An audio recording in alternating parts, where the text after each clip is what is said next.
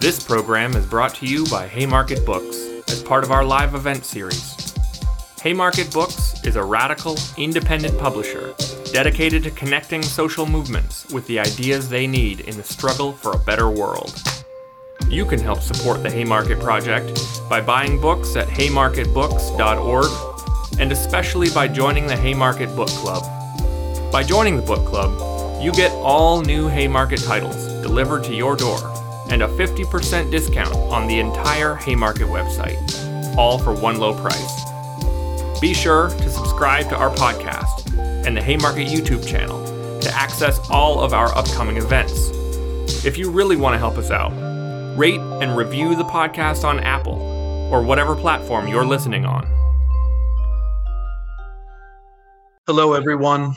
My name is Danny Postel. I'm a member of Internationalism from Below, which is a grassroots, all-volunteer network of internationalist organizers, writers, and scholars that builds bridges of solidarity and cultivates cross-movement learning amongst emancipatory struggles from below of working and oppressed peoples throughout the world.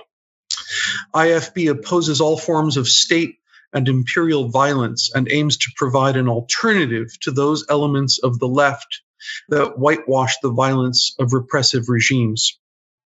One of the ways that we build those bridges of solidarity and cultivate cross-movement learning is through this series of political education forums like the one that we're doing today. And we're proud to partner on that series with Haymarket Books, the premier radical publisher in the United States. Today's event on Yemen is inspired by the question, what if we put the voices of Yemeni activists, social movements, and grassroots organizations at the center of our analysis? And to do that, we've brought together four amazing people: Azal Al-Salafi, Yazid Al-Jadawi, Hassan Al-Tayyib, and Stacy Philbrick Yadev. Now, rather than introduce them myself, we're going to do things a little differently. I'm going to ask them to introduce themselves, and in so doing, to say a little bit about how their work, their research, their activism, and their life experiences brings them into this discussion and informs what they do vis-a-vis Yemen. So let's start with you, Azal. Thank you, Danny. It's an honor to be here. I am a research fellow at Yemen Policy Center, and I am a protection and advocacy officer at Peace Track Initiative. So I hold two big titles in terms of responsibility and the challenges of human rights, most specifically in Yemen. My educational background is a bit of an international law and political science with a focus on human rights and democratization in the MENA region. My work often focuses on or within the intersectionality of the law, human rights, and socioeconomic development. And momentarily, my research and work focus is on the pathways of protection, feminism and feminist foreign policies, and social innovation scenes that can impact human rights and the peace-building process. This is where I am at the moment, and I cannot deny how much effort Yemenis within Yemen and outside Yemen are bringing together in order for them to achieve peace in Yemen. Wonderful. Thanks for that overview, Azal. It's wonderful to have you here as part of this discussion today. Yazid, tell us a little bit about your work, your background, and I should explain to our audience that you're actually joining us from Sana'a. Azal is in Berlin, Hassan is in Washington, D.C., and Stacy is in New York State. I should have said that earlier. But Yazid, tell us a bit about your background, your work, and how it informs your engagement with the issues that we're discussing today. Thank you so much, Danny. It's always a great honor and joy in such a stellar panel. Before I start introducing or speaking a little about myself, I'm not based in Sana'a, I'm based in Yemen. Sana'a might be difficult for me to join. Such a discussion from Sana'a, there could be some security concerns speak about peace in Yemen while from Sana'a.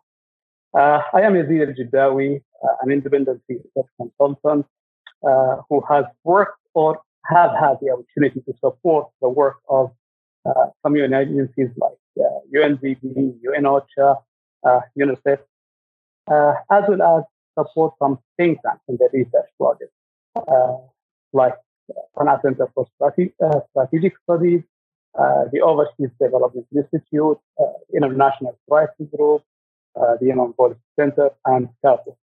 But prior to focusing on research, I also worked on programming and project executive management. I've worked as an education program manager at one of the local organizations that implement that. Yazid, I'm so sorry to interrupt.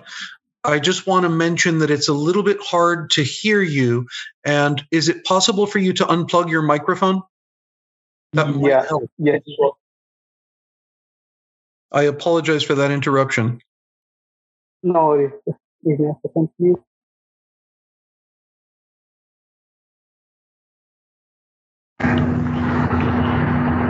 How's it now? Much better. Much better. Thank you. Why don't we actually back up and let me correct my error. I should not have said that you're based in Sana'a.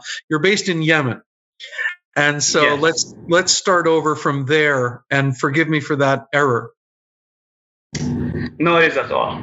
I'm Yazid Al-Jiddawi, an independent research consultant.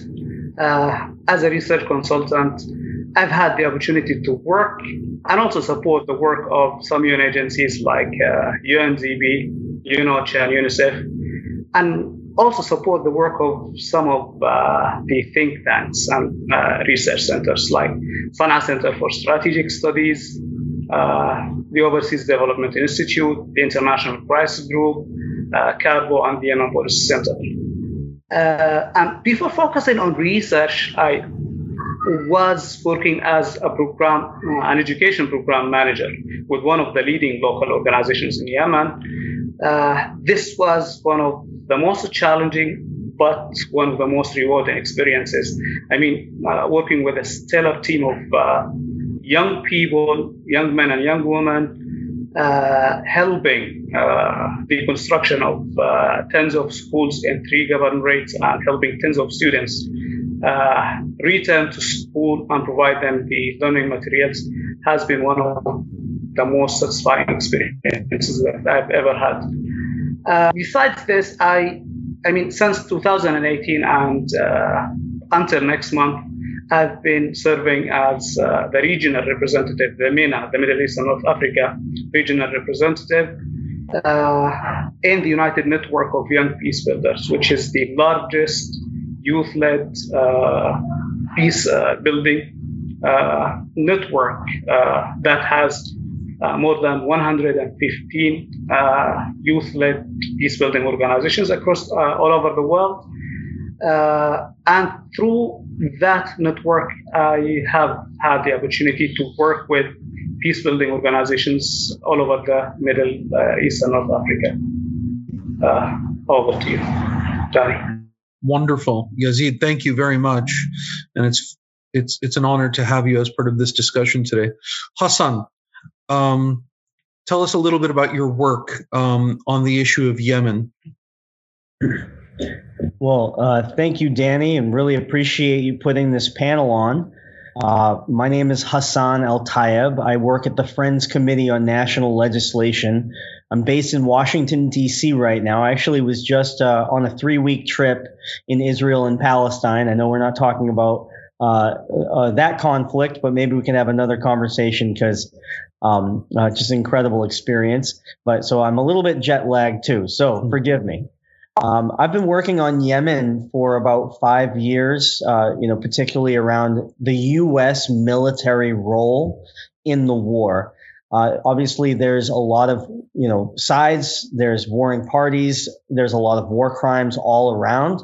But I'm particularly focused on the U.S. role because I pay taxes here and my weapons go to support the Saudi-led coalition's blockade and airstrikes. We've been supporting things like the Yemen War Powers Resolution, letters to the administration calling for an end to the blockade. I'm proud to say I helped lobby on 5 bills that reached Trump's desk, and 4 of those were around Yemen. And so there's a lot of energy in the U.S. right now to end all U.S. complicity, including the spare parts and maintenance and logistical support that we're providing. Really excited to see the truce and the no airstrikes in Yemen, but we want to continue the pressure on Saudi and continue the pressure on the warring parties to push this temporary truce into something more lasting, and then we can have an inclusive peace process finally and an end to hostilities. So I'm excited to be supporting Rep. Jayapal and DeFazio's new Yemen War Powers Resolution. They're about to drop this bill, in the next couple days, possibly in the next week, and happy to chat more about that later on in the conversation. By all means, we want to hear a lot more about those details, Hassan. And I can say, as someone who's been involved in some of the activism that Hassan referred to, he's played a central role. Not alone. It's a huge grassroots mobilization that's been going on for several years now.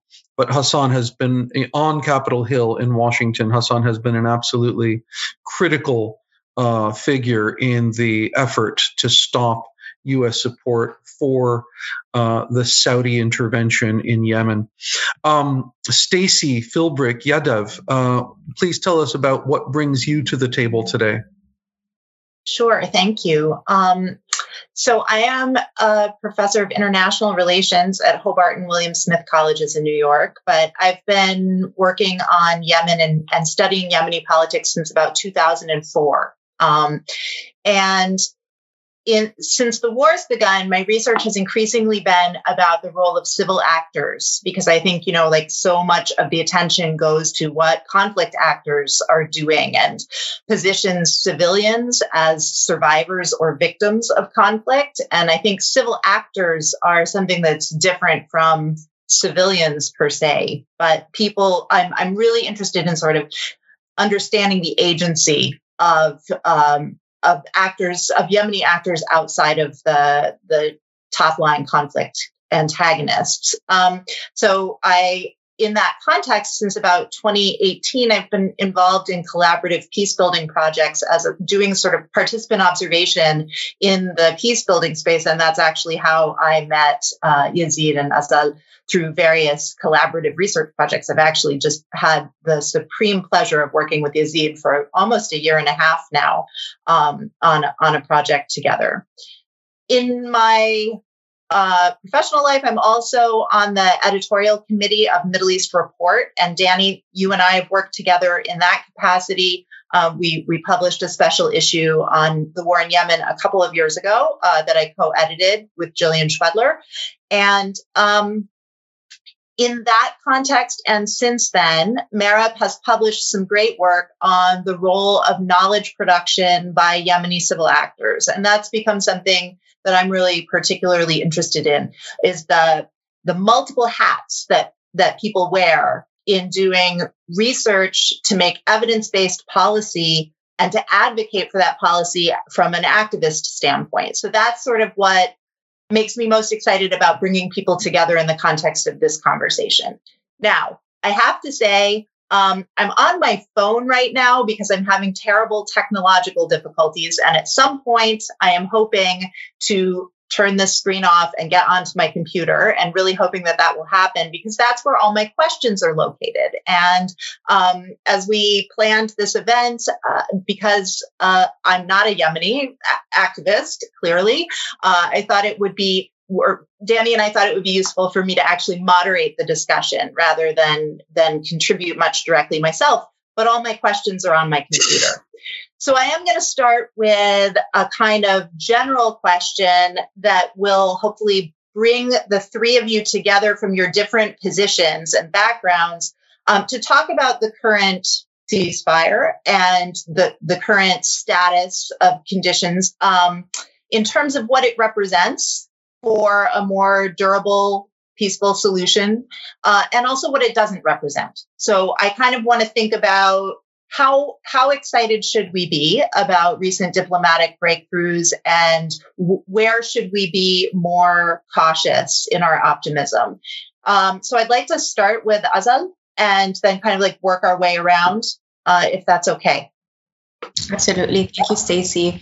Well, what's happening in Yemen is honestly a shift of momentum and dynamics to achieve an intentional peace-building process from all political, religious parties and groups. As we all know, Yemen is often portrayed from one angle, which is the humanitarian crisis, and the least from the political and socioeconomic dimension, which is very often neglected. Nevertheless, whatever is happening recently is an optimistic sign given the geopolitical changes happening within the region and across the globe. One important observation that I would have to acknowledge is the collective consciousness that acknowledges the importance of the role of women to engage them meaningfully in this transitional process, whether in negotiations, frameworks, policy making, as it is crucial to achieve this political and economic development. And at the international and local level, we can observe how Yemeni women are actually leading these initiatives and projects, revolving around whether their empowerment, their liberation from all forms of abuses and obstacles, within the formal and informal systems, and that limits and hinders their rights and freedoms, advancements and well-being, which eventually hinders as well the Yemeni society as a whole. And I repeatedly say that women are a leading force in these changes. They need to be part of it. However, we can see that there is still a little bit of reluctance in achieving the 30% women political participation and women chairing crucial positions. However, they are making gradual and steady steps towards achieving peace. These are the most important points that I would like to address. And we notice that, we see how crucial it is, and we need to acknowledge that we cannot move forward towards a peace building process or project without women. This is what I have to add in.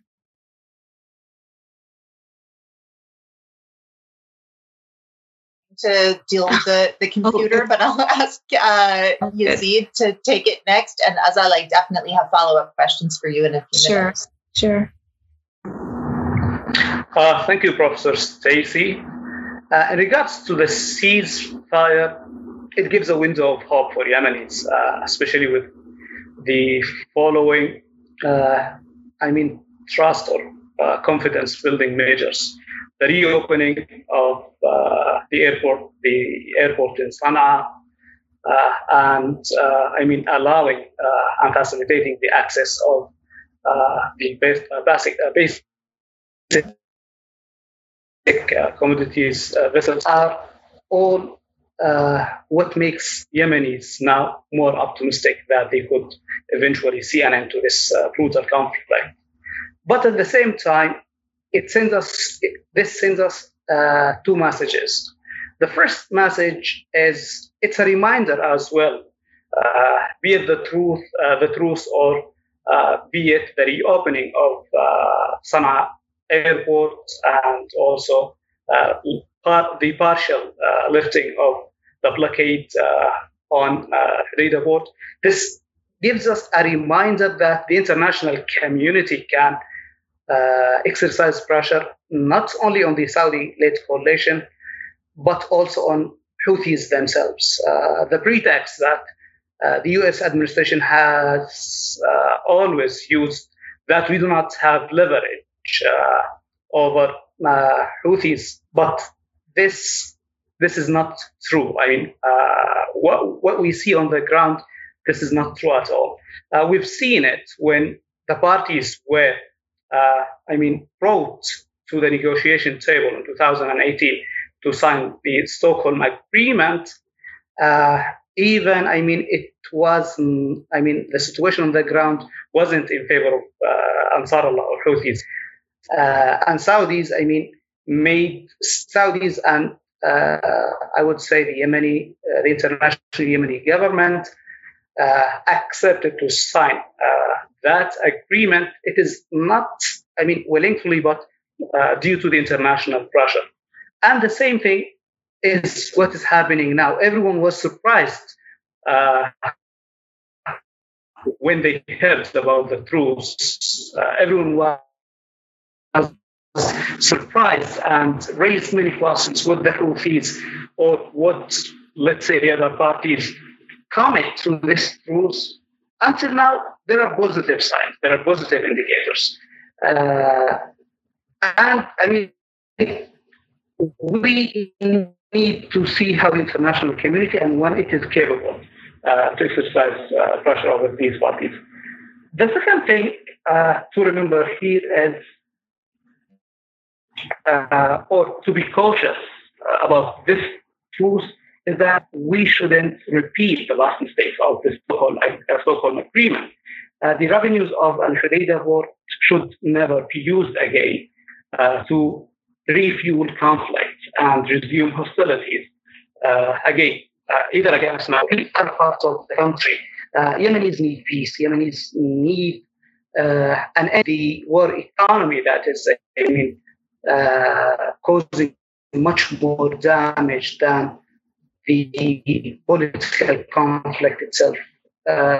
We need to be very cautious and not to allow repetition of the same scenario of the Stockholm Agreement, and it is becoming more of a moral issue to the international community.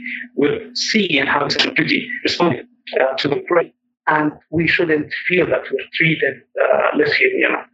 I'll hand it here to you, Stacey, and I'll be happy to elaborate further in next question. Thank you, Yazid. I take your point about not repeating Stockholm, and I actually want to use that to turn to Hassan and say, what is different this time around, Hassan, in terms of the activist landscape, in terms of ways to realign U.S. policy? Do you see yourself working towards an evolving set of objectives, or is there still an effort to kind of approach the peace process in the same way? Well, thank you. Good questions. And there's always been multiple things that we've been working on at the same time. We've been working on an end to U.S. complicity. I think, as a taxpayer, I feel morally complicit every time a bomb gets dropped on Yemen that has a made in the USA stamp on it. I don't want to see my taxpayer dollars going in any way to the bombing or blockading of Yemen. So that's critical, but we also need humanitarian assistance. We need an inclusive peace process. So these are also things that we've been calling for and working on, including the replacement of UN Security Council Resolution 2216. I believe my esteemed panelists, who I'm just really honored to be on the same panel with all these great people and folks that have been working on this so closely. But that's something that we've wanted to put in place, because right now we have a broken framework for peace that requires one side to unilaterally give up all their weapons, territory, surrender, and doesn't have a framework for an inclusive peace process that does include women, girls, youth, civil society. So we want to work on all of the above. Now, definitely, celebrate this 2-month Ramadan ceasefire. I think anytime you see even, an inch towards peace, you have to applaud it and keep kind of putting energy behind it. I would like to have seen more fuel restrictions be lifted, more ships get into the country. I'm of the mind that we should completely decouple the blockade from the politics. You can't starve a population. You can't prevent food, fuel, medicine, and medical flights out of the country as you're trying to work on a political solution. So we've always had the mind that we should decouple the blockade. I know that's difficult politically, but that's kind of what the approach we've taken. And so we're very much still in support of ending U.S. involvement in the Saudi air war. We don't want to see any more maintenance or spare parts of these Saudi warplanes. And I think it's worth noting that the bombing campaign under Biden actually increased. There were more bombs dropped, under Biden than there were under Trump, and in 2020 and 2021, or at least on par. And the blockade even further tightened. So those are really troubling signs.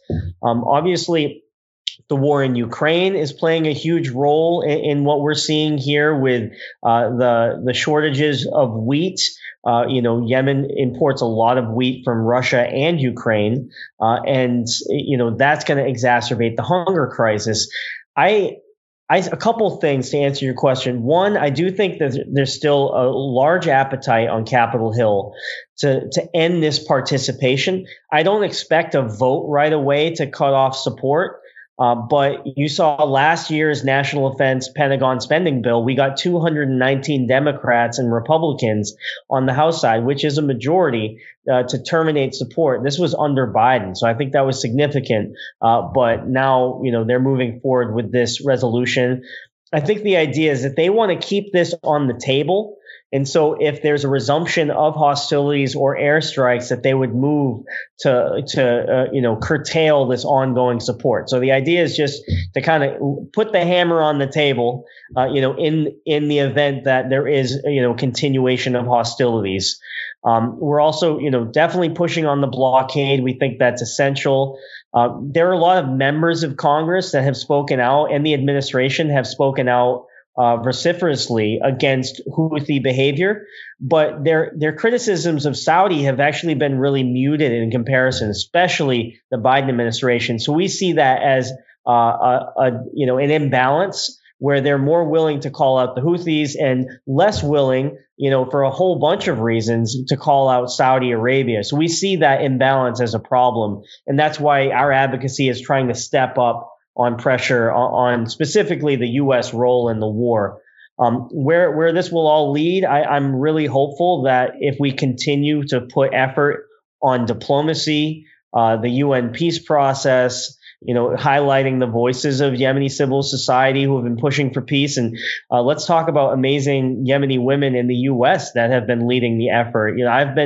I've been kind of, really just supporting a lot of existing work here, using my position on Capitol Hill to amplify, Yemeni women all across the United States to, speak out. And more and more, I think, we've been able to have this really wonderful, inclusive peace movement that's bringing together Yemenis, but also right-wing Republicans, peace activists, clergy, faith leaders. So onward. Anyway, Stacey, go ahead. So, I want to actually push you a little bit on the question of inclusion and bring Azal in, because Azal, you didn't use the language of inclusion nearly as much as you used the language of negotiation. And I think that that's a really important and not even all that subtle difference, but I'm going to ask about this. So, Hassan, you talked about 2216, the United Nations Security Council Resolution 2216, which underwrites everything, right? Whether you're at the grassroots in Yemen, Yazid and I, the project that we worked on together, people in focus groups time after time saying, that UN Security Council Resolution 2216 is really a barrier to a more fulsome inclusion of Yemeni voices if they don't share the same binary framing and understanding of the conflict that's reflected in that document. And so a lot of inclusion work seems oriented towards giving people a voice. But Azal, if I understood what you were talking about something different, about giving people a stake in negotiations. And I wonder if you can elaborate on that, and maybe if we can hear from Yazid too, like what is the difference between inclusion and or what should we be looking for when we want to promote inclusive peace building? All right.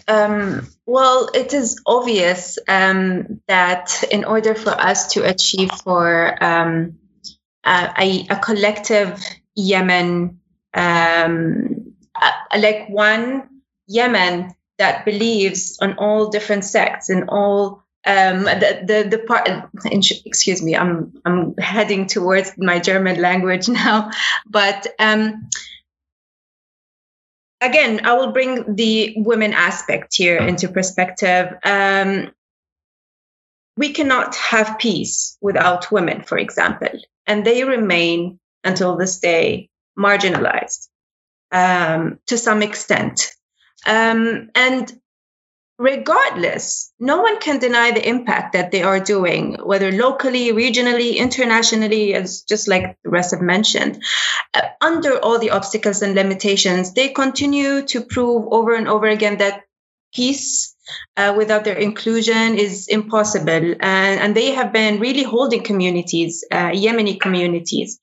They are working on, for example, the feminist peace roadmaps that have enlightened policy making now and driving the transformation that is happening currently in the government. In the recent government, they are releasing detainees. They are advocating and lobbying for accountability mechanisms, researching, reporting, and documenting all forms of violations from different parties, and also offering innovative solutions to contribute to a bottom-up peace-building process. So why not acknowledge this?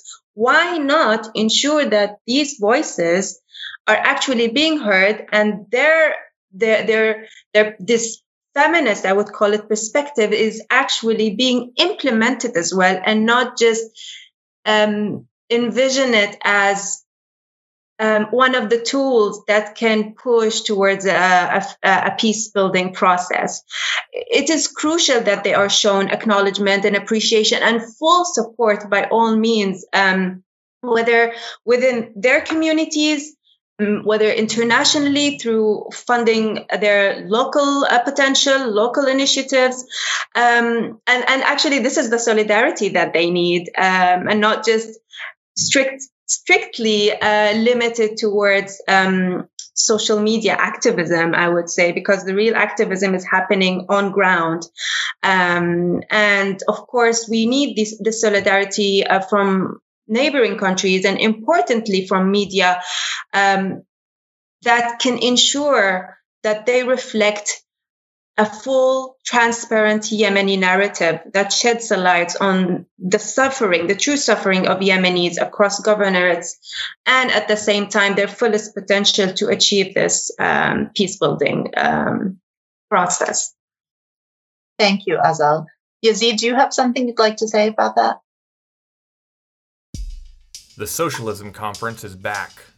The largest socialist conference in North America returns this September 2nd through 5th in Chicago, and registration is now live.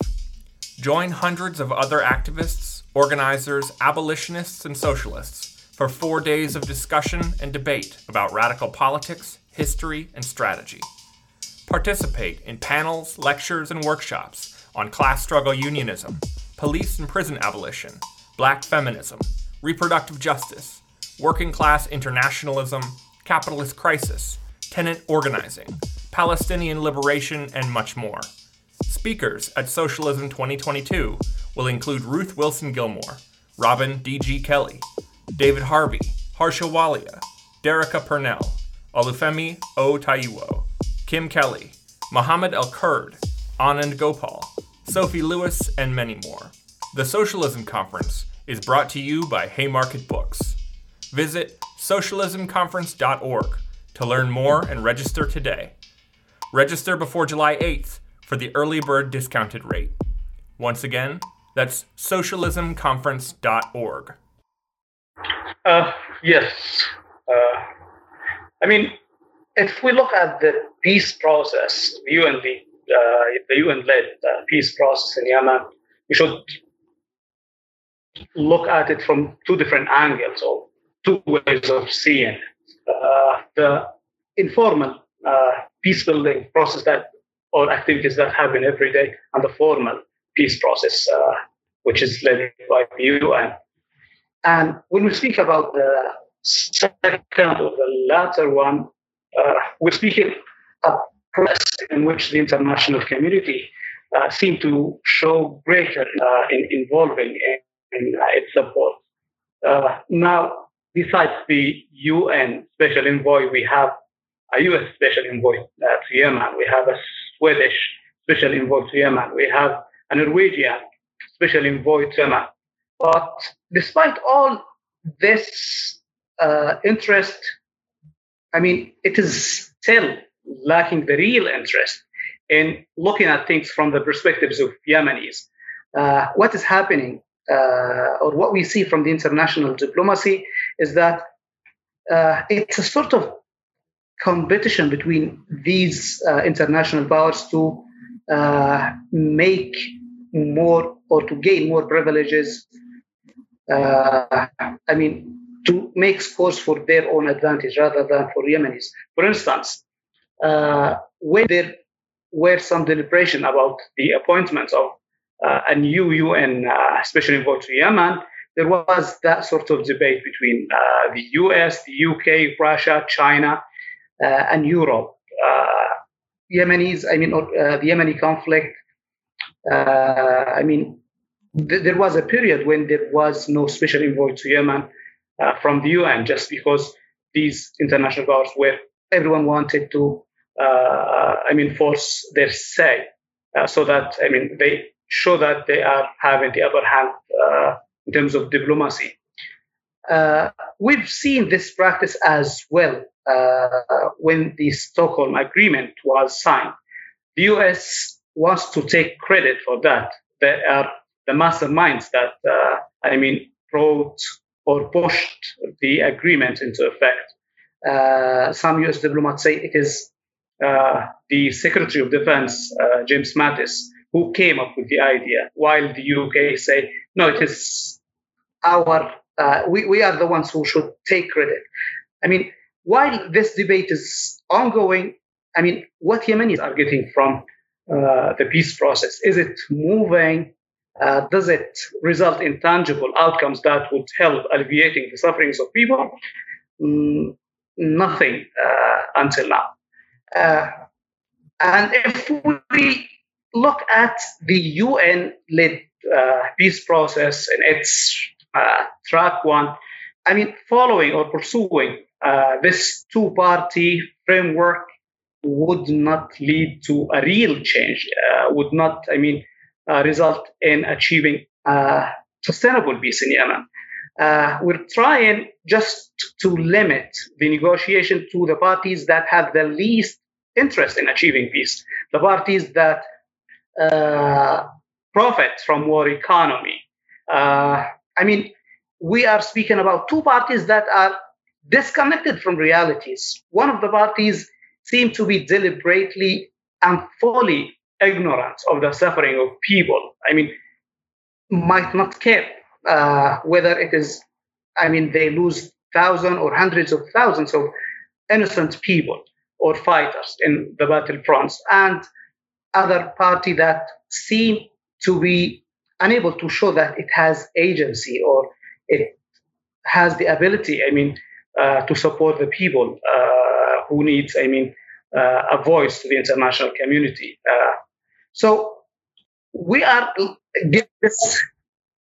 for the people who are listening, that the first party that you were referring to was Ansar Allah, and the second party would be the very the challenged, internationally recognized government of Yemen? Yes. I mean, just limiting the negotiation to these parties seems to be like a repetition of the GCC initiative in one way or another. We're just giving the political actors or the relevant political elites a chance again, or we're doing a repackaging of these actors so that, they continue to hold into power and then decide the fate of Yemenis, while Yemenis is just moving from worse to worse. And to circle back to my question about inclusion versus negotiation, the transitional period that you're referring to with the Gulf Cooperation Council-backed transitional process, it gave the decision-making power to partisan elites predominantly, and it invited other sectors of society to be included through the national dialogue process. And so this is sort of highlighting that distinction between inclusion that means like giving your opinion versus having a binding stake in decision making. So Hassan, let me turn to you and say, when we look at U.S. policymaking here, as a U.S. citizen, I share deeply your commitment to not have my tax dollars supporting the war in Yemen. But what could we maybe be thinking about in terms of supporting a more durable or a more realistic peace process as well? Well, I think Azal and Yazid, I would just listen to what they have to say about getting that done. I work on Yemen. I know a lot about Congress. I know about these mechanisms to end U.S. participation. We can, support through humanitarian assistance. I've been trying to get more people to call for the replacement of 2216 for, an inclusive peace process. I'm pounding, I assure you, I'm talking to lawmakers, knocking on their doors. Some doors are opening, some doors are closing. I tried to get lawmakers to actually work on 2216 at the start of the Biden administration. I even wrote an op-ed about it and was having trouble. They wanted to follow the lead of the Biden administration and basically have said, we're going to table this for now. We're going to trust Lender King. We're going to trust the UN process. And that's kind of where that conversation goes. So there wasn't that appetite at that time. I still think there are a lot of people, there's a consensus that it's broken and needs to change. It's just right now they were trying to give Biden that runway. Things are changing though, because now members are introducing this new Yemen War Powers resolution. And so it shows a real, impatience with the administration's process on how they're approaching Yemen. I think they want to see an end to the war now. Lawmakers tell me all the time how committed they are to resolving this humanitarian crisis. A lot of times they don't know the right levers to pull. I, for one, don't think it's up to the U.S. to decide what happens in Yemen. That's not my role. I would never claim to know. I've actually, even though I have family in Yemen, I've never met them, actually. I've got family in Aden. I hope someday we can all go hang out and get a cup of Yemeni coffee there, because I hear it's the best in the world. But for my perch in the U.S., it's just not my place to decide the future of Yemen. But I feel like I do have agency over where my tax dollars are going. Don't want to see them used to be bombing, blockading, starving. We want to put pressure points, but I would kind of, open that up to Azal and Yazid if there's more that we can be doing in the U.S. To help what you're trying to accomplish. Absolutely. So I want Yazid and Azal, I want to ask you, if Hassan's initiatives and the initiatives that are coming from the left to, restrict weapons sales and other forms of support for the Saudi-led coalition, if that advances, what does that change for you in terms of the work that you see peace builders advancing in Yemen? Well, this is a very important question, obviously, but there needs to be, how we observe things at the moment in Yemen is that most of the focus on especially limiting weapons or all these U.S. policymaking that continues to drive war in Yemen and conflict in Yemen. When we take a closer look, we will see that there is actually also an internal chaos in the country, an internal conflict and war beyond what the Saudi coalition, Arab coalition, has already contributed to as well. So it's important that Yemenis within themselves, first of all, work together as one and collectively, not only Yemeni parties, groups, all sects, organizations, civil society, individuals who have the capacity they have to come together and acknowledge that without them, peace will be much harder to achieve. It won't be impossible, but it would be harder. And we need to also, this is something that rarely is even talked about, we need to focus on our cultural contributions to this context. For example, when we think about Yemen is one of the most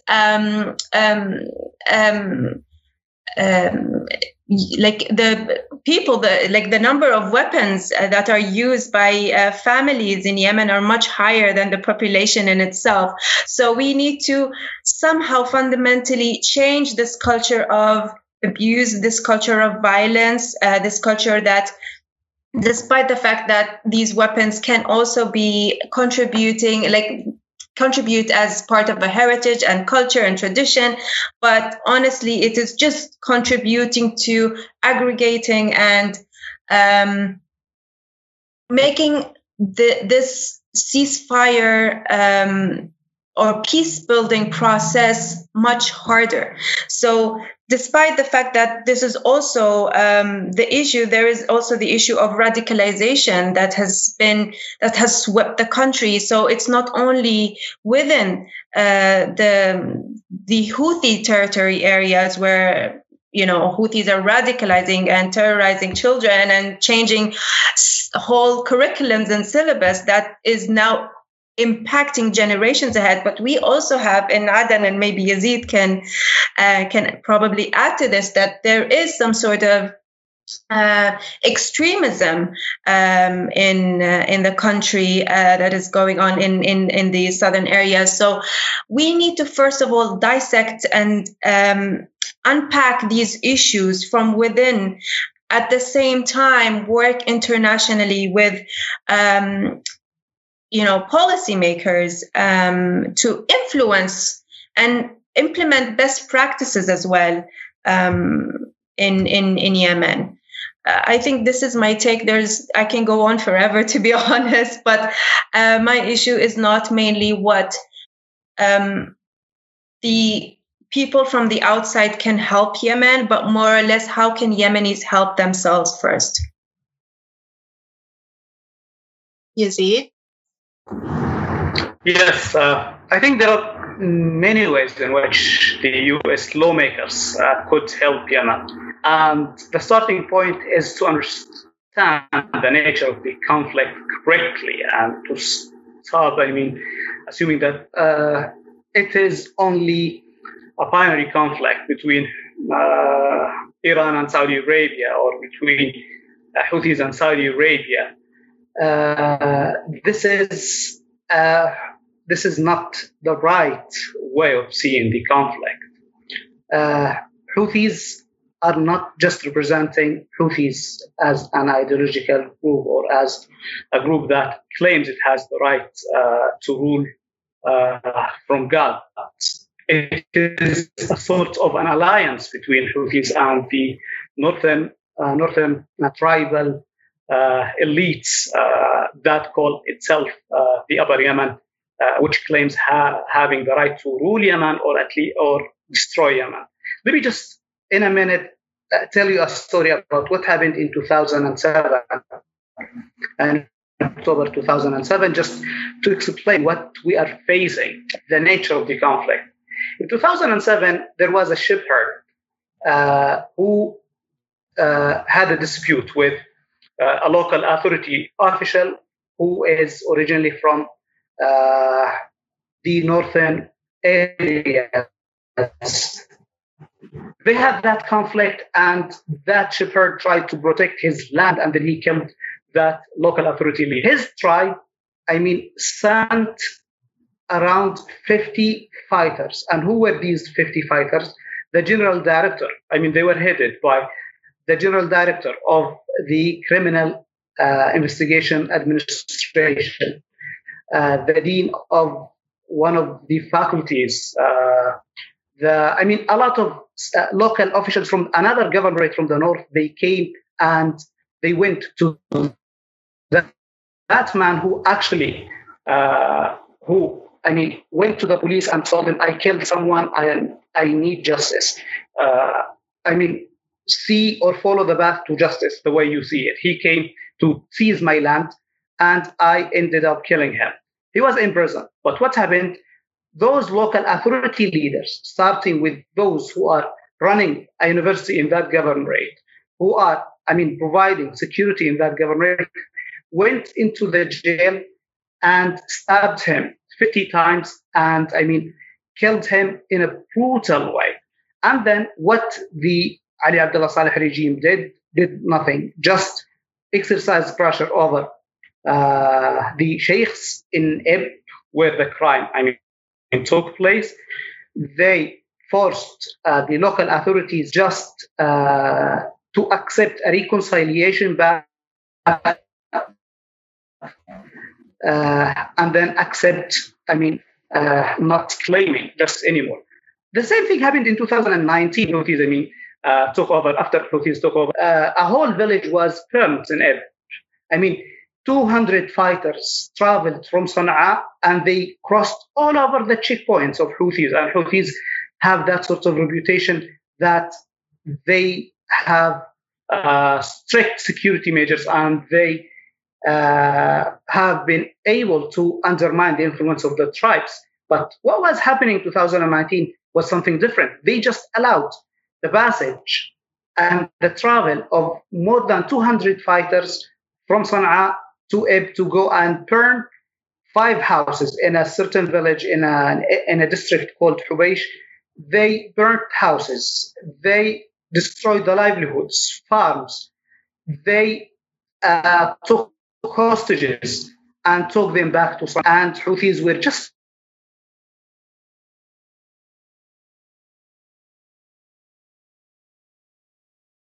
I think we may have lost Yazid's audio for just a second. I want to say something to try and bring a few of these threads together. So when we were introducing ourselves, I didn't say that I have a book coming out in September that is about justice in Yemen, and specifically about the cascading series of injustices over the past 30 years that have not been addressed, but are still very much operative beneath the surface in local communities. So the situation that Yazid was just describing from 2007 may sound like ancient history from the perspective of the current war, but it isn't.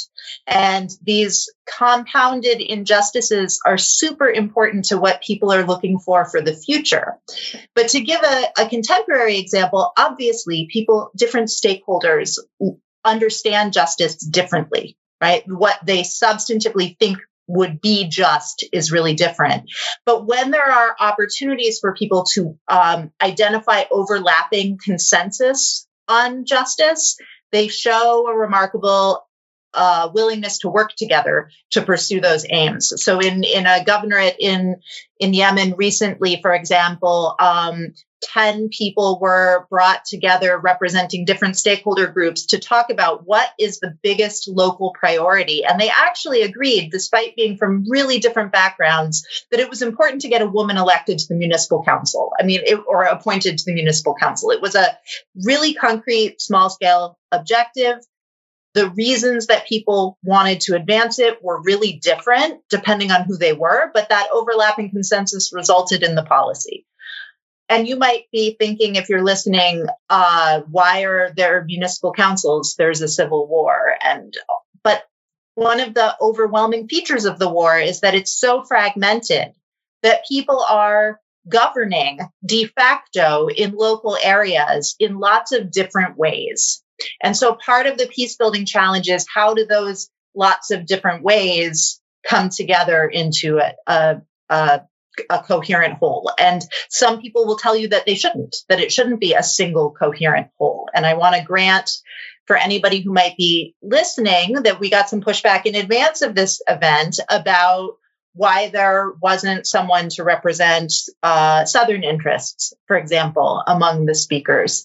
And I don't want to privilege any one representational category, but to say that we only have 2 Yemeni activists on the panel. But part of the reason that we selected Yazid and Azal is that they're also working in this intermediate space as researchers and activists. And the research work is helping both of them and others like them to surface the amount of diversity that exists right now in terms of what Yemenis are imagining for their future. So Internationalism from Below put out a great thread with some publications that Azal and Yazid have put together, that I have published, that Hassan, some projects that Hassan's been working on as well. I think at this point we should open to questions, but I'm going to call on Danny to field them because my technological difficulties persist.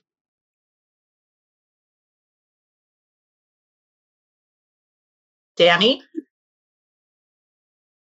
We have a question from one audience member, Prester John, who says, it's more of a statement, but I think he probably would like to hear some responses to it. He says, Saudis are not allowing gas shipments into Yemeni ports. By holding up these tankers for months, fees are racked up and Yemen is on the hook to pay the costs.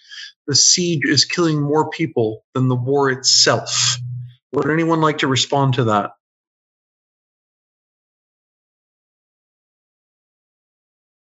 I mean, Azal, I'd give you the floor first. Doesn't seem like you want to. The Saudi blockade is exacerbating the humanitarian crisis. I mean, it's no question. Hospitals need fuel to operate. You need fuel to deliver food. This is playing a huge role. We need to make sure that Yemen gets, the fuel it needs. And there's a UN mechanism, the UN verification and inspection mechanism in Djibouti. These ships are, vetted. There's no Iranian weapons. There's no illicit material of any kind getting through the UNVIM process, and they should just be allowed to get in. And we've got over 100 U.S. lawmakers that have made that point. Like almost 80 civil society organizations in the United States, and the Biden administration has even said that we need to open up these ports of entry. There shouldn't be these additional restrictions. So, of course, it's playing a huge role. I can add, actually, since you mentioned that. I believe it's not, honestly, this humanitarian crisis is not only due to the Saudi coalition blockade. I think it's more than that, because there is corruption, there is humanitarian aid corruption within Yemen, and there is blockade within Yemen also by the Houthis, which contributed even further. So we also need to acknowledge that, and not just limited to the Saudi blockade that is happening. That was just my addition. Yeah, I think Yazid also spoke to the context of the war economy as a whole, and the fact that there are people who are profiting from the difficulty of getting goods to markets, and it's average Yemenis that are paying the very high cost for that. Stacey, could I just say one more thing in response? Yes, there's obstruction happening inside the country as well, and that's a huge issue. But my philosophy on this is, when you've got the upstream obstruction in the Saudi blockade, we can't let flights in, we can't let fuel in. That exacerbates the actors on the ground. That makes it worse. I just think back to the pandemic where there was the toilet paper shortage, that led to hoarding, because people were like, okay, well, we're not going to have toilet paper, so we're going to go buy 10 bunches? I don't know, like boxes of them, but people were hoarding them. And then, so that was happening. This is like Econ 101. If you create this supply chain shortage, you're going to have this kind of behavior and obstruction and corruption exacerbated internally. So that's kind of my theory of change, is why I put so much attention on the Saudi blockade. It's not to negate what's happening downstream as well. I am 100% with you on the general question of the Saudi blockade, and also the fact that as U.S. citizens, that's where our greatest leverage is. But I think that collapsing civil servants' salaries was also a part of this story that is really important, and something that the government of Yemen pretty much got a pass on from its international partners. So there's a lot of blame to go around. My concern is that we not have outsized expectations that there's one and only one lever to pull. Do we have another question, Danny? Before we go to the next question, Yazid, did you want to chime in on that? Yes. My internet connection dropped. I'm sorry for this.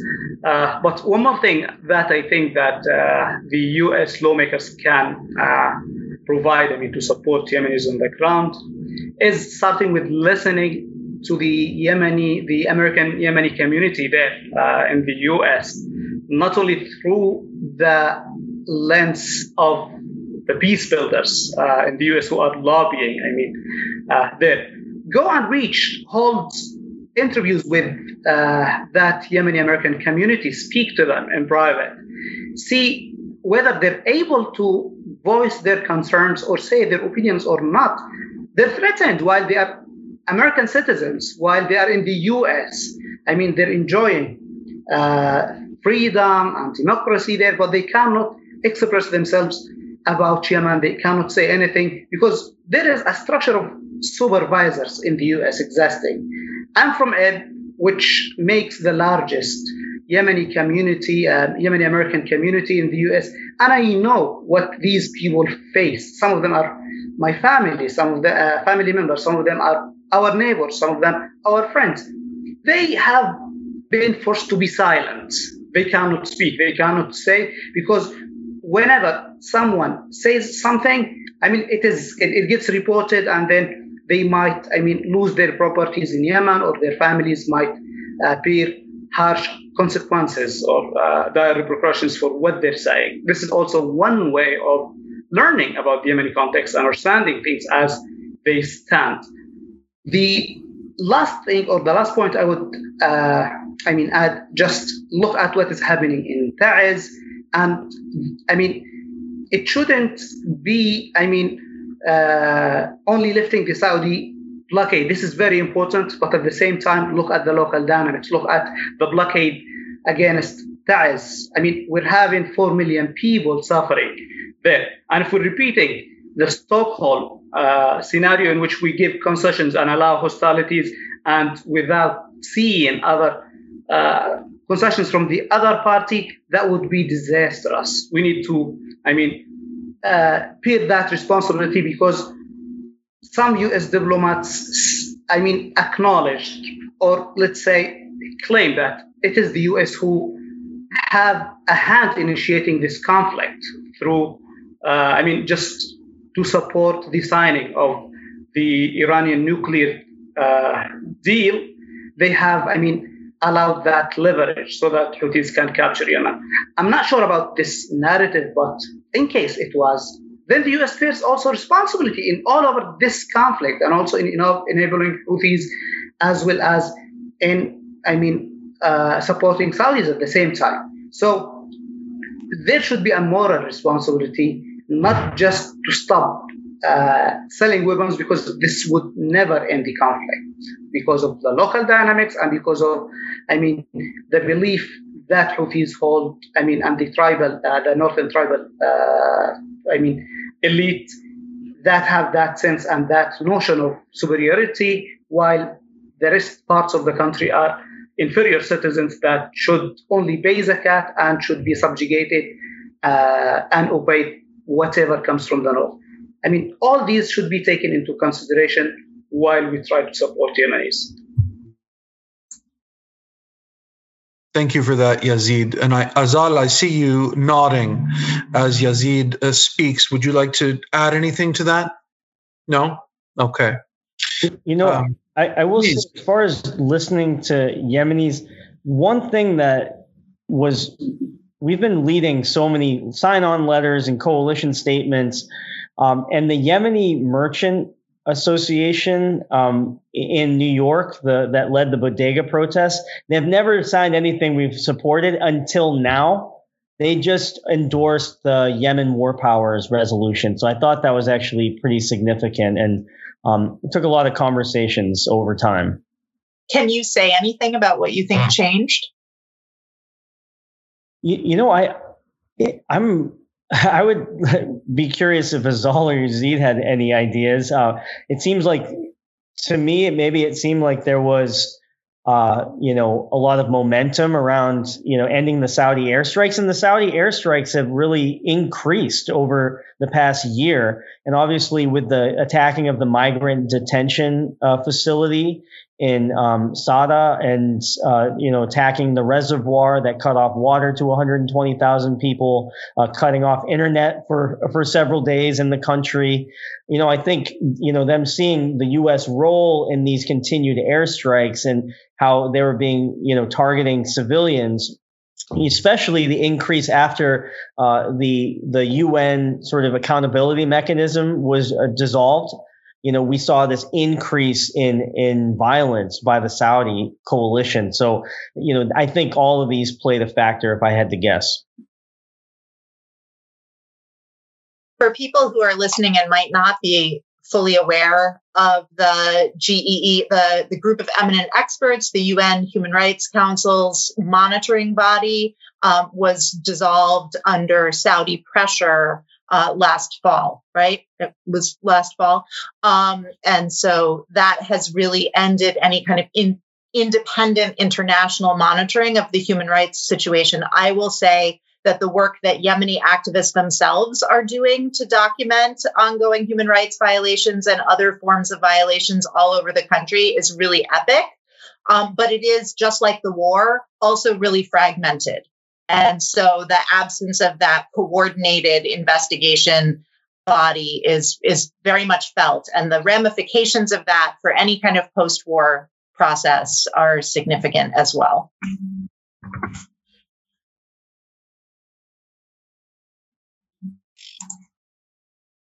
Okay. I am going to ask a question myself, if that's okay, with my interlocutors. Yazid, you mentioned narratives a moment ago, and I think that a couple of the unfortunately, Yemen is largely invisible in American policy debates and media. It's especially in the last few months. Since the start of the Ukraine war. But to the extent that there's a narrative about Yemen, it seems to me that there are two main ones. Maybe there are more, but the ones that stick out to me are, the sectarian narrative. So you have Thomas Friedman, for example, the New York Times columnist and best-selling author and pervasive pundit, saying, he wrote in a column a couple of years ago that the main issue in Yemen today is the 7th century struggle over who is the rightful heir to the Prophet Muhammad, Shiites or Sunnis. And his point in making this claim is that it's basically unresolvable. I mean, if people are still fighting over 7th century religious conflicts, what can you do? They've always hated each other and they always will. Now, Stacey, you've written explicitly and forcefully against this sectarian framing of the Yemen conflict. And then there's another narrative that one hears all the time, which is perhaps a little bit less obviously silly, which is to say the conflict, the narrative that the Yemen conflict is essentially a proxy war. And this is one that you hear really amongst all sorts of people across the ideological spectrum. It's just kind of it sounds like a truism, right? It's a proxy war because the Saudis are involved. The U.S. is on the Saudi side. Iran is on the Houthi side. It's a proxy war. You've written forcefully, argued forcefully against both of these framings, the sectarian framing and the idea that it's a proxy war. So my question is partly for you, but I'd like to hear from any of the other panelists about what's wrong with these narratives. Thanks, Danny. I have probably not used the word silly, but I agree with you in assessing the idea that it has a sectarian origin point, right? That does seem just completely inaccurate to me.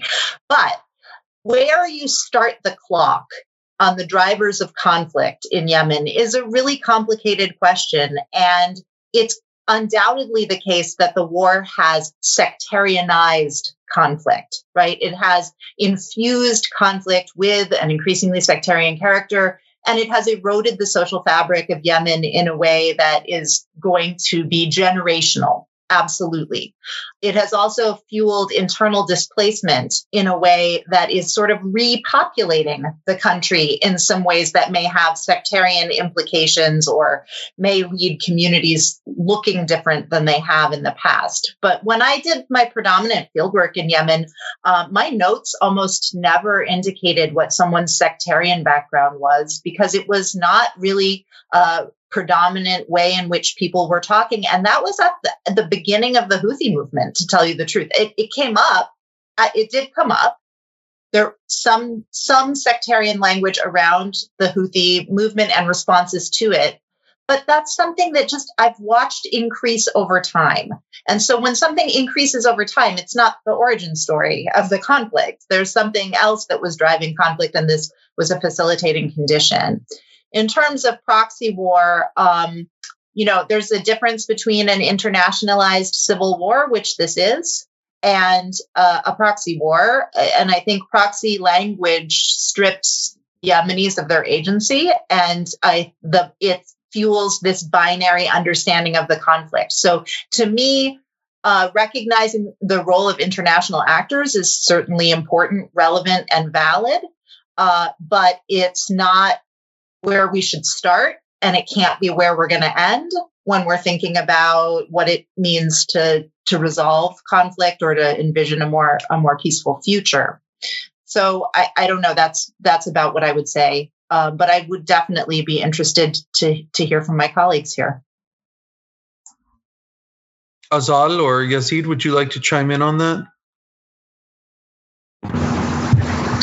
Yeah, I mean, the sectarian lens is always, used to serve the purpose of politicians in one way.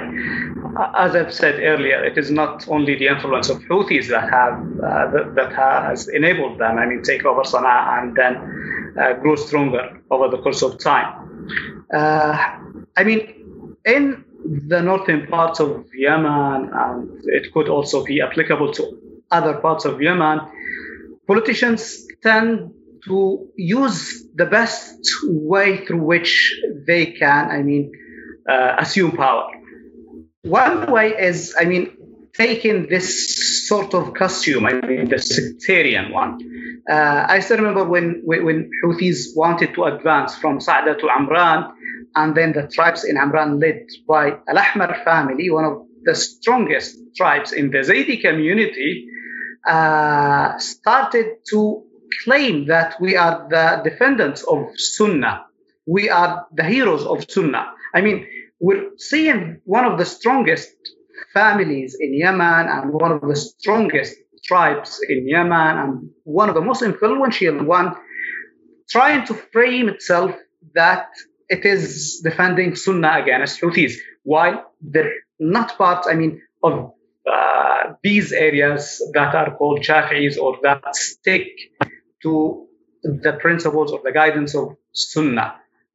They hail from a Zaydi community, but because it serves their political purposes, they started to claim that they are, defending Sunnah. And the same thing can happen every time. One of the political leaders of Al-Islah, one of the, religious, most respected religious leaders of Al-Islah, when he felt that he might be in danger, started to speak about Syrianism and to start, speaking about narratives that favor Houthis. Just to advance their agendas and then to protect himself. This is how this, sectarian narrative, is more used just to achieve political gains. Azal, would you like to add anything to that? Or Hassan, for that matter?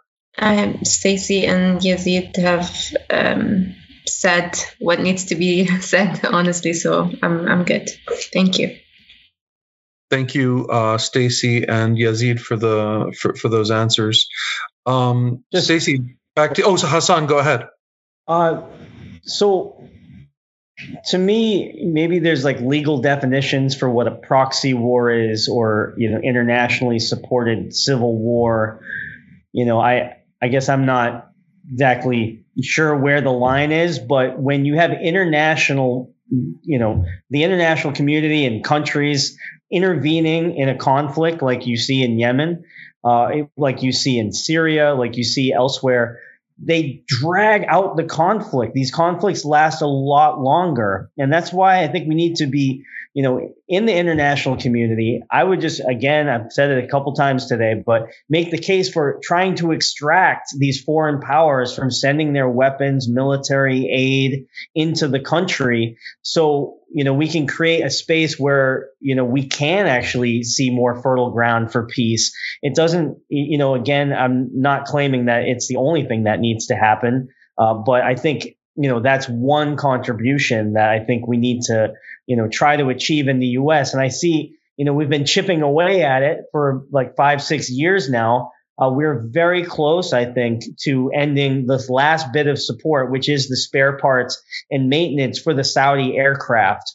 And without that support from the U.S., without these daily transfers, they couldn't fly any of their warplanes. Now, MBS has kind of thrown his lot in with the Republicans. I think that this is something we haven't discussed here, but I see the Saudis as really focused on trying to sink Democrats. They want Democrats to lose in the midterms, and they want Trump to win, and they aren't showing nearly any respect for Democrats in the Biden administration here. And I think that's playing a big role in what you see going forward. The Biden approach has been, I think you're probably going to see a détente this summer between Biden and MBS, where they do a photo op, maybe even shake hands, and try to mend this relationship with the goal of trying to get Saudi Arabia to produce more oil. So I see this as a very critical window with this truce.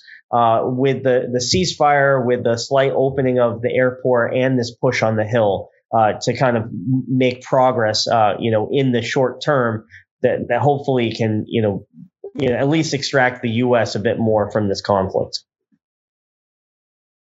I could just say something quickly. I think, I definitely agree that the role of international actors complicates and drags out the conflict. There's no question. If we look comparatively at civil wars in other parts of the world, one thing that is also clear is that it's tough to get a peace agreement with a lot of actors, but a peace agreement that involves a lot of actors has a better chance of lasting. It has a better chance of actually producing conditions for more sustainable peace. So I put that out there because I think that foreign policy that's focused on leveraging the Saudi coalition to stop the airstrikes I've had some disagreements with some folks on Capitol Hill about this, about whether or not if that objective is achieved, members of Congress will just kind of be like, okay, our job here is done, and then kind of check out of the broader peace process. And I think as an internationalist gathering on this call, thinking about forms of solidarity that can endure beyond that is also really important. And I would love to hear from Yazid and Azal about what, just as people, people who put pressure on our governments, but people who also act in other ways and through other networks, what kind of solidarity would really be meaningful from the outside for you in the kind of work that you do? I've already mentioned that, but I want to emphasize something with what Hassan was mentioning. And I think that Yemen continues to be seen as one war or one conflict. Meanwhile, if we take a closer look, we will see the war of the southern and the north, and then we have the tribal war, and then we have the Houthi and the civilians war. So there are so many dimensions when we look at it. But coming back again to how can we actually ensure that there is some form of solidarity and some sort of support to ensure that that the resilience, I would say, of these societies or individuals, Yemen individuals or actors or initiatives continue to achieve or continue to work through this peace process is to, first of all, acknowledge them. Because what many organizations, especially humanitarian ones, they fund, but then eventually they take credit. And when in fact, like the local organizations are doing this field work, are creating impact. So this is one crucial thing, is that invest in local initiatives, invest in even small businesses, ensure that they are not only solely provide this specific narrative, because most of the donors also would want to, I would say, politicize their agendas, politicize their donors, their donorship and their grants. And this can create obstacles in achieving a unified outcome, I would say, that represents Yemenis' needs and Yemenis' issues. Again, it's mostly on funding the right organizations, making sure that women are also part of the equation.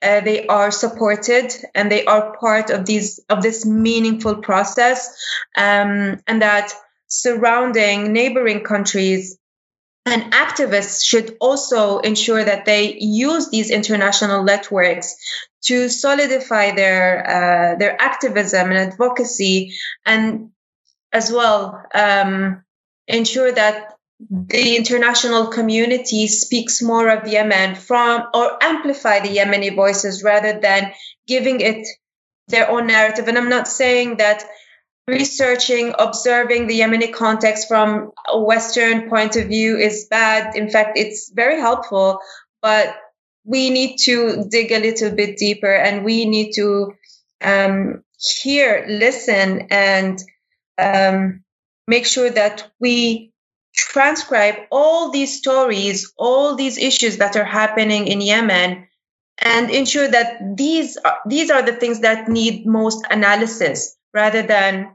the Western analysis, I would call it, into the context of conflict Yemen. These are the types of solidarity I personally would like to see, and many women feminists that are advocating for at the moment. Thank you.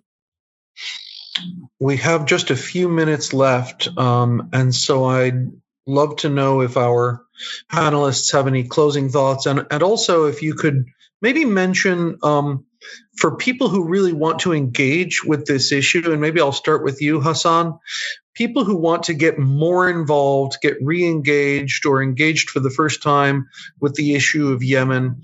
On the U.S. front, Hassan, when you mentioned that there's a war powers resolution coming in a matter of days now, what can people do if they really want to find out where their elected representatives stand on that issue, or if they want to get in touch with them to let them know to support it? What are the next steps for people to do, Hassan? I think you're muted, Hassan. Sorry, Yazid had unmuted himself. I didn't know if he wanted to say something at this point. No, just go ahead. Maybe later. Oh, okay. Well, thank you. I love this discussion. I learned some stuff. Hopefully my contribution helped people understand how a lot of the activists in the U.S. are thinking about this and trying to, contribute in a way. Obviously not the only thing that needs to happen, but I just want to assure Stacey that I'm not going to be giving up on Yemen after we end U.S. support. We're going to keep it going and continuing to keep this on the agenda for lawmakers now for as long as I'm working in D.C. And it's going to be, it's obviously, I've got family in there and I want to see them survive and thrive. So if folks want to help in the U.S. in particular, I do think supporting the Jayapal DeFazio resolution is critical. Getting your member of Congress on the House side to co-sponsor would be fantastic. We set up a 1-833 Stop War number, so you can just call that up and just get connected right to your member of Congress and leave a message in support. There's a prompt there that will assist you. If you want to get more information, you can check out the coalition letter that we led and signed by a bunch of Yemeni organizations, including the Yemeni merchants in New York, and also 70 national organizations, not just lefties, but we've also got some right-wing organizations as well. So it's truly a bipartisan international coalition we're trying to build in the U.S. So please check out fcnl.org, and I hope you all keep in touch. I will very briefly say, if you want to continue to educate yourselves on these topics, don't just listen to stuff like this, although I'm really, really grateful that we were able to hear from Azal and Yazid and learn more about Hassan's work.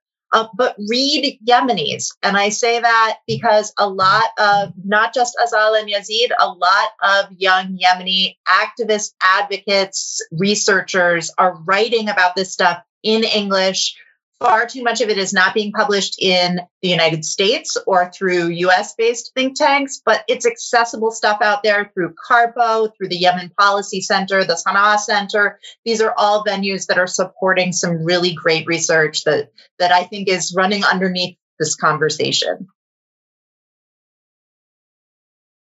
Thanks for that, Stacey. Azal, Yazid, would you like to offer any closing thoughts and suggestions for people to get engaged, to follow important sources? Azal, you've mentioned several times the importance of Yemeni women.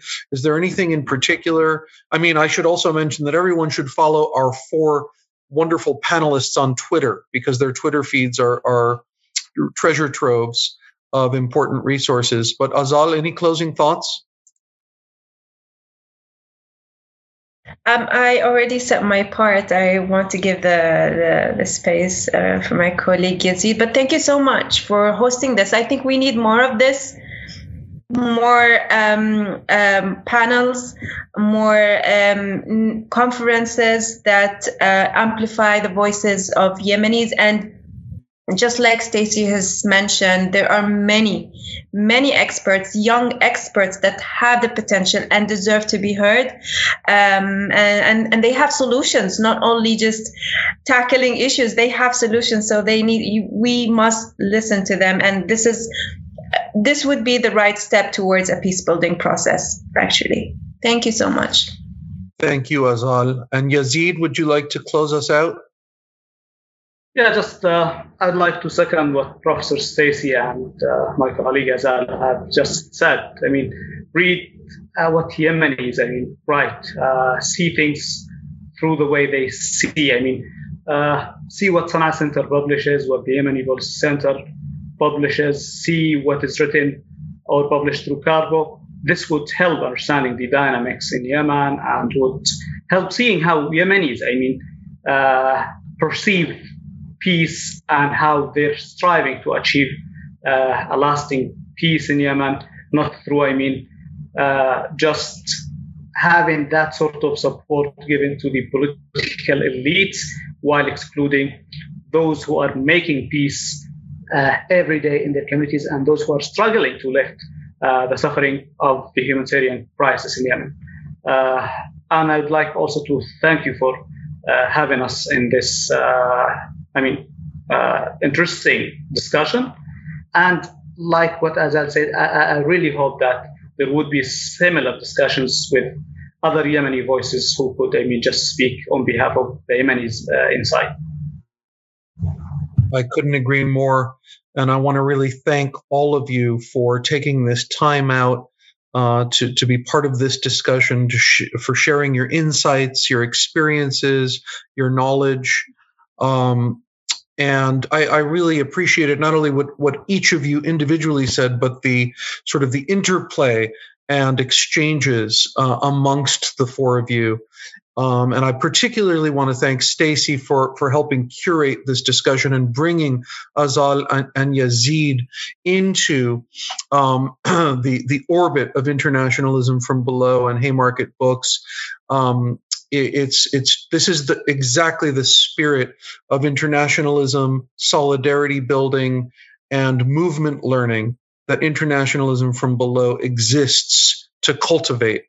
And so I really want to thank all of you and Hassan for your tireless struggles on Capitol Hill that are just at the forefront. I've seen how you operate. I know what you do. You're very humble, but I must say that for several years now, you have been at the very cutting edge of so much of the critical work going on around Yemen in Washington, keeping the issue alive and keeping so many of us aware of what's happening. So let's keep that conversation going. Thank you again for everybody who tuned in today, and share this video and follow Internationalism from Below on Facebook and Twitter. Follow Haymarket Books and follow all of our wonderful speakers today on Twitter. Get on their email lists and keep engaged. Stay engaged with this issue. Thanks to all of you. Thanks for listening. If you like this episode, subscribe to our podcast and to the Haymarket Books YouTube channel, where events like this one are hosted live. And don't forget to check out haymarketbooks.org.